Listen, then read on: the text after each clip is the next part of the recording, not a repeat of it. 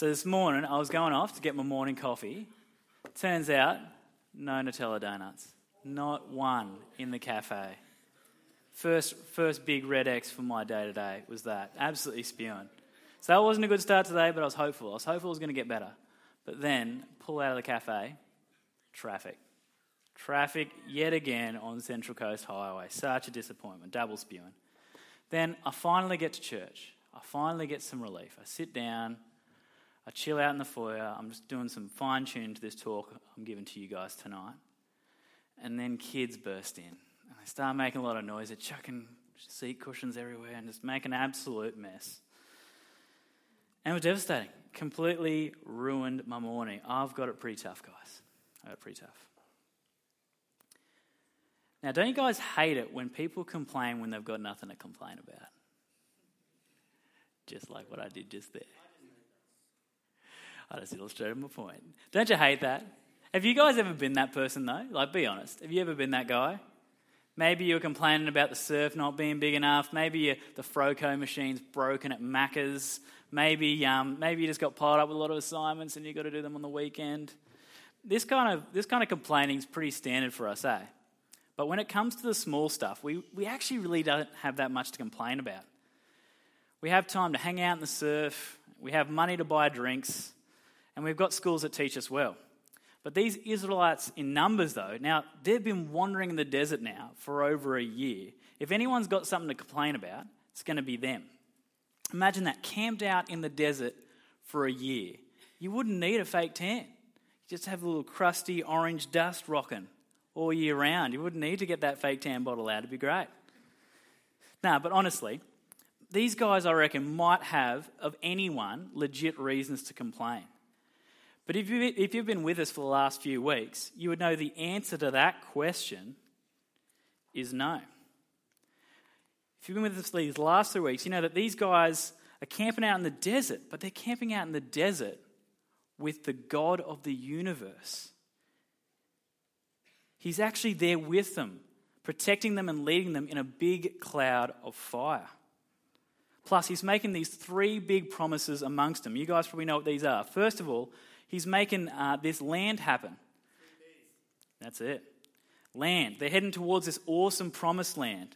The second thing, the second promise he's getting going is nation. He's growing them into a big, powerful nation. And the third thing is blessing. He's going to make things go well for them as they head into this promised land.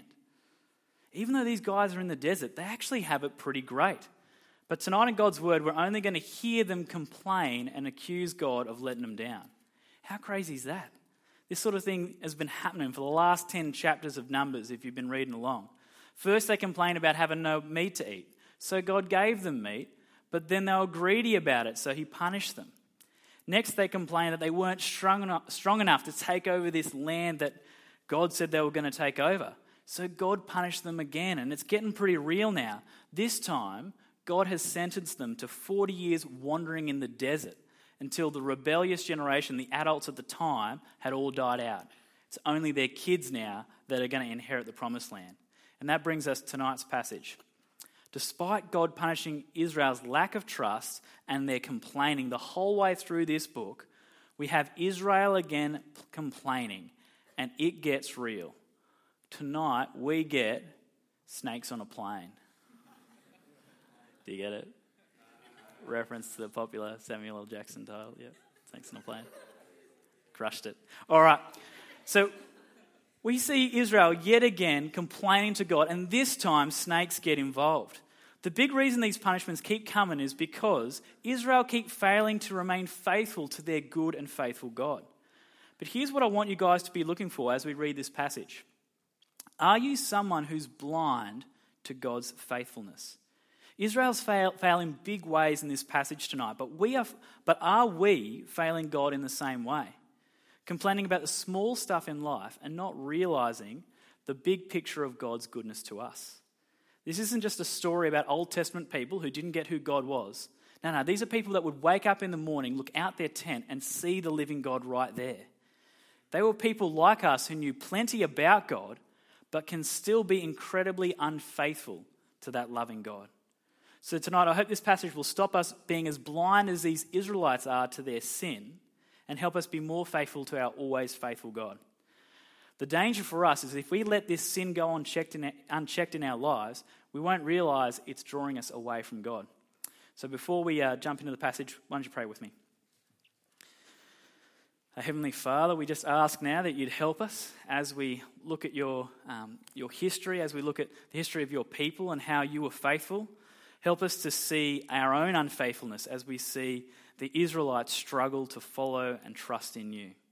Please be changing us and showing us the areas of our lives where we are being unfaithful, where we are sinful. And please help us to change to be more like your Son Jesus as we look into your scriptures tonight. I pray all these things in your Son's name. Amen. So you've got your Bible open. We're getting back in there now. So the first thing I want to point out to you guys tonight is, like Israel, we can be blind to see how good God is. So take a look at verse 4 and 5 if you've got your Bible open. Starting at verse 4. It says here, they travelled from Mount Hor along the route to the Red Sea to go around Edom. But the people grew impatient on the way. They spoke against God and against Moses and said, "Why have you brought us up out of Egypt to die in the wilderness? There is no bread, there is no water, and we detest this miserable food." So these guys are trekking around a mountain in the desert. Why? Because they're on their way to the promised land, a land flowing with milk and honey and heaps of good stuff. Sounds good, right? But we hear Israel complaining about food and wanting more water, even when God has been meeting their needs the whole way through Numbers so far. Even when God has been meeting their needs every single day. It's hard to believe. It's ridiculous, but this is pretty standard for Israel. Did you notice how far their complaining went in verse 5? Take another look.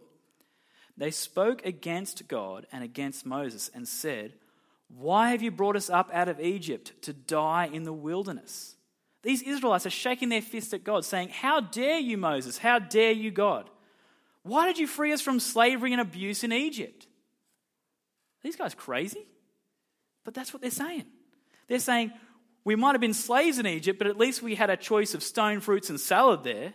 Thanks, God, for rescuing us from a great selection of food at dinner time. How ridiculous are these guys being? How would God answer that?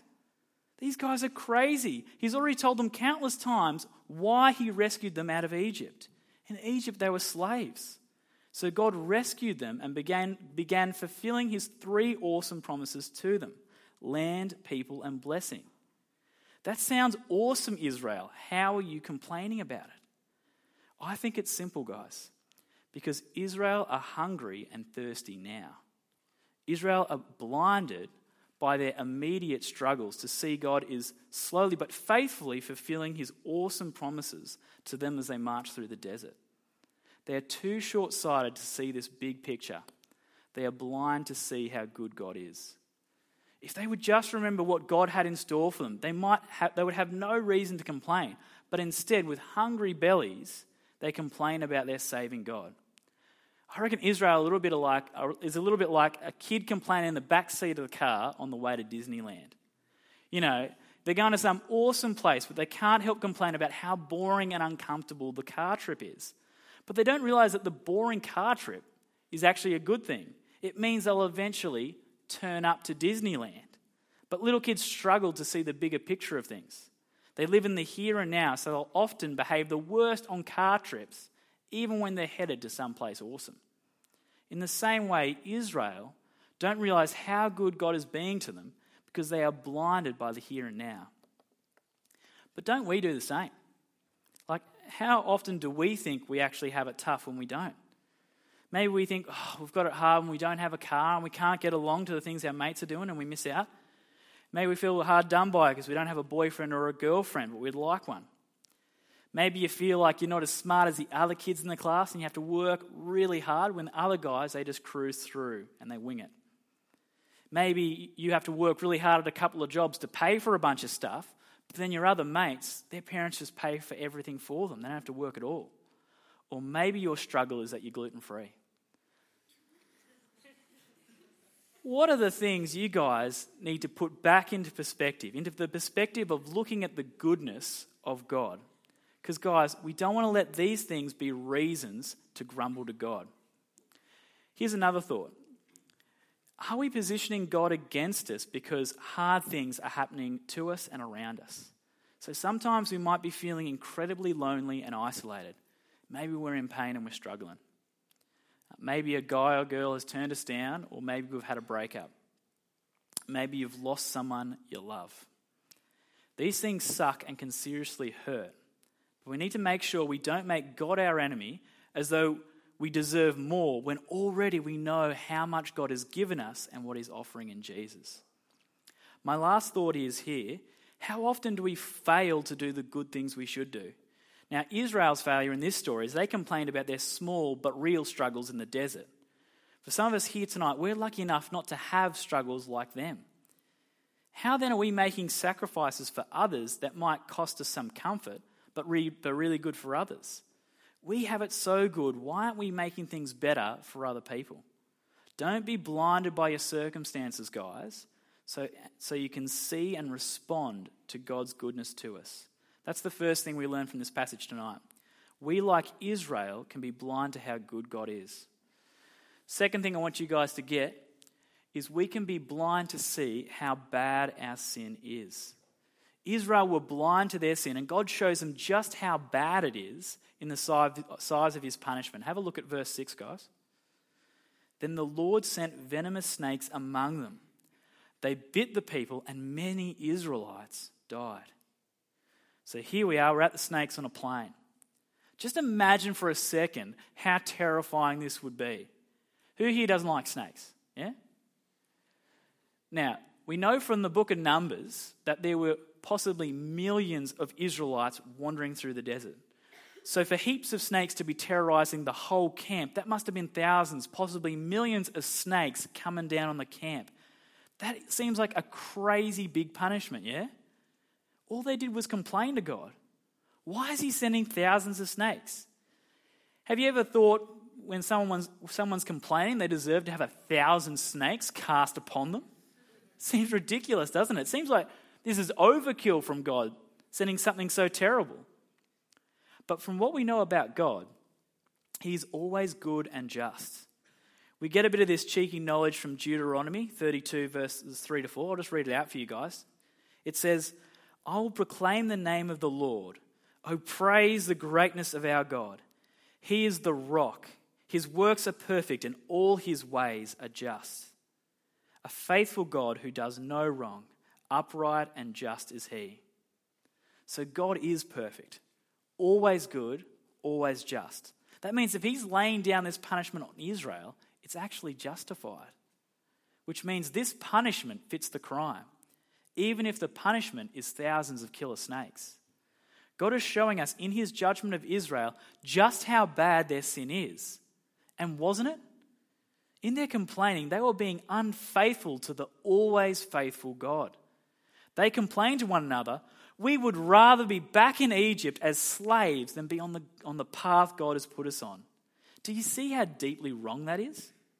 God has been their deliverer, their savior, their provider, and now they're saying, send us back to our slave drivers. They are denying God. Therefore, this punishment isn't overkill. This passage is a reality check for us, showing us what our sin deserves. We need to be careful, guys. We don't think of our sin as insignificant, that our unfaithfulness is insignificant. This is what brought the snakes upon Israel in this story. Our sin, even the sin we think is small and insignificant, deserves death. We might think that's overkill, but death is what our sins deserve. It's like if a cockroach flew in here and landed on that seat right there, and I just got out a jackhammer and I destroyed the whole row of seats and with it that cockroach. What would you guys think? Overkill? Just trying to kill a cockroach? Yeah? What if I told you that cockroach murdered my family? And I think it'll kill again. Would you then think the jackhammer thing was overkill? Nah, maybe you think Sally's a bit overreacting, but his actions fit the crime because that's a killer cockroach, right? As we read this terrifying account of God sending killer snakes on Israel, we see the just punishment that fits Israel's crimes. What we need to see tonight is that the punishment poured out on Israel and that ridiculous punishment I hypothetically inflicted on the cockroach That is the gravity of the punishment we deserve for our sin. This passage is a warning about our unfaithfulness and our sin. Don't let your first reaction be like, but my sin isn't that bad. No, this passage is a warning from God because in his mercy, he withholds us from this serious judgment in the forgiveness in Jesus. You see, God has mercy on people deserving death. We would think twice about sinning if we remembered before we sinned the punishment that fits this crime. I reckon if Israel knew killer snakes were going to come upon them if they complained, I reckon they'd think twice about complaining. But just like Israel, we continually fail and stumble into sin. So like Israel, we can be blind to see how bad our sin is. So how should hearing this warning impact us? Well, I want to give you a couple of points. First of all, we won't let sin stick around in our lives. Knowing the punishment for sin, we shouldn't then be happy for any sin to be sticking around in our lives. We should be fighting to weed out the sin in our lives, knowing how much it offends God. Even though through Jesus we are forgiven by God, we won't take his goodness and his mercy for granted. The second thing it'll lead us to do is we'll hate our sin, big or small. It's hard to believe that the thing that Israel did wrong at the beginning of this passage was just complain. But not only did they complain, they insulted God and failed to see his goodness to them. This story needs to remind us that our sin is sin. That there are not sins that are more okay than others. No, God hates all sins, whether we think they're big or small. So we need to do the same. And the third thing that this passage teaches us is why our sin is so terrible. This passage reminds us it's not the bad thing we do that makes something particularly sinful. It's who we've sinned against that makes it so evil. I would imagine none of us would throw a bucket of snakes at someone that just complained. We wouldn't just come up to one of our siblings and just go, bucket of snakes, you're complaining. No, we wouldn't do that. But God's punishment for the Israelites complaining is as severe as that. Because their complaining is a sin not against us, but against God. And that in reality is what all our sin is, a rejection of God's plan and rule for our lives. This passage reminds us why sin is so terrible. This is not, however, how the story ends. God shows us he's far more faithful and gracious than we can even imagine. This is my third point tonight. God provides ways to be saved even when we don't deserve it. Even though these people didn't deserve another rescue from God, God shows us he delivers on his promises and is more loving than we can possibly imagine. Take a look at verse 7. The people came to Moses and said, "We sinned when we spoke against the Lord and against you. Pray that the Lord will take the snakes away from us." So Moses prayed for the people. So here the people are coming to Moses, their representative who can talk to God for them. And they plead for forgiveness from God. So Moses goes ahead and he prays for them. Look at what happens in verse 8. The Lord said to Moses, "Make a snake and put it up on a pole. Anyone who is bitten can look at it and live." So Moses made a bronze snake and put it up on a pole. Then when anyone was bitten by a snake and looked at the bronze snake, they lived. So God provides a way for them to be saved. God tells Moses to make a bronze snake, to put it on a pole, and anyone who looks up at it will live, even if they've been bitten. God doesn't leave Israel to die as their sin deserves, but he has mercy and offers a way out. It's a weird way involving a bronze snake, but did you guys catch the whole point of the bronze snake thing?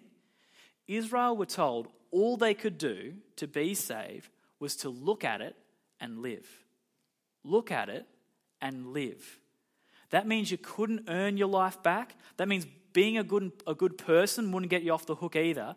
But you had to simply look and rely completely on God's power to save you, and then you'd live. All they could do was look and live.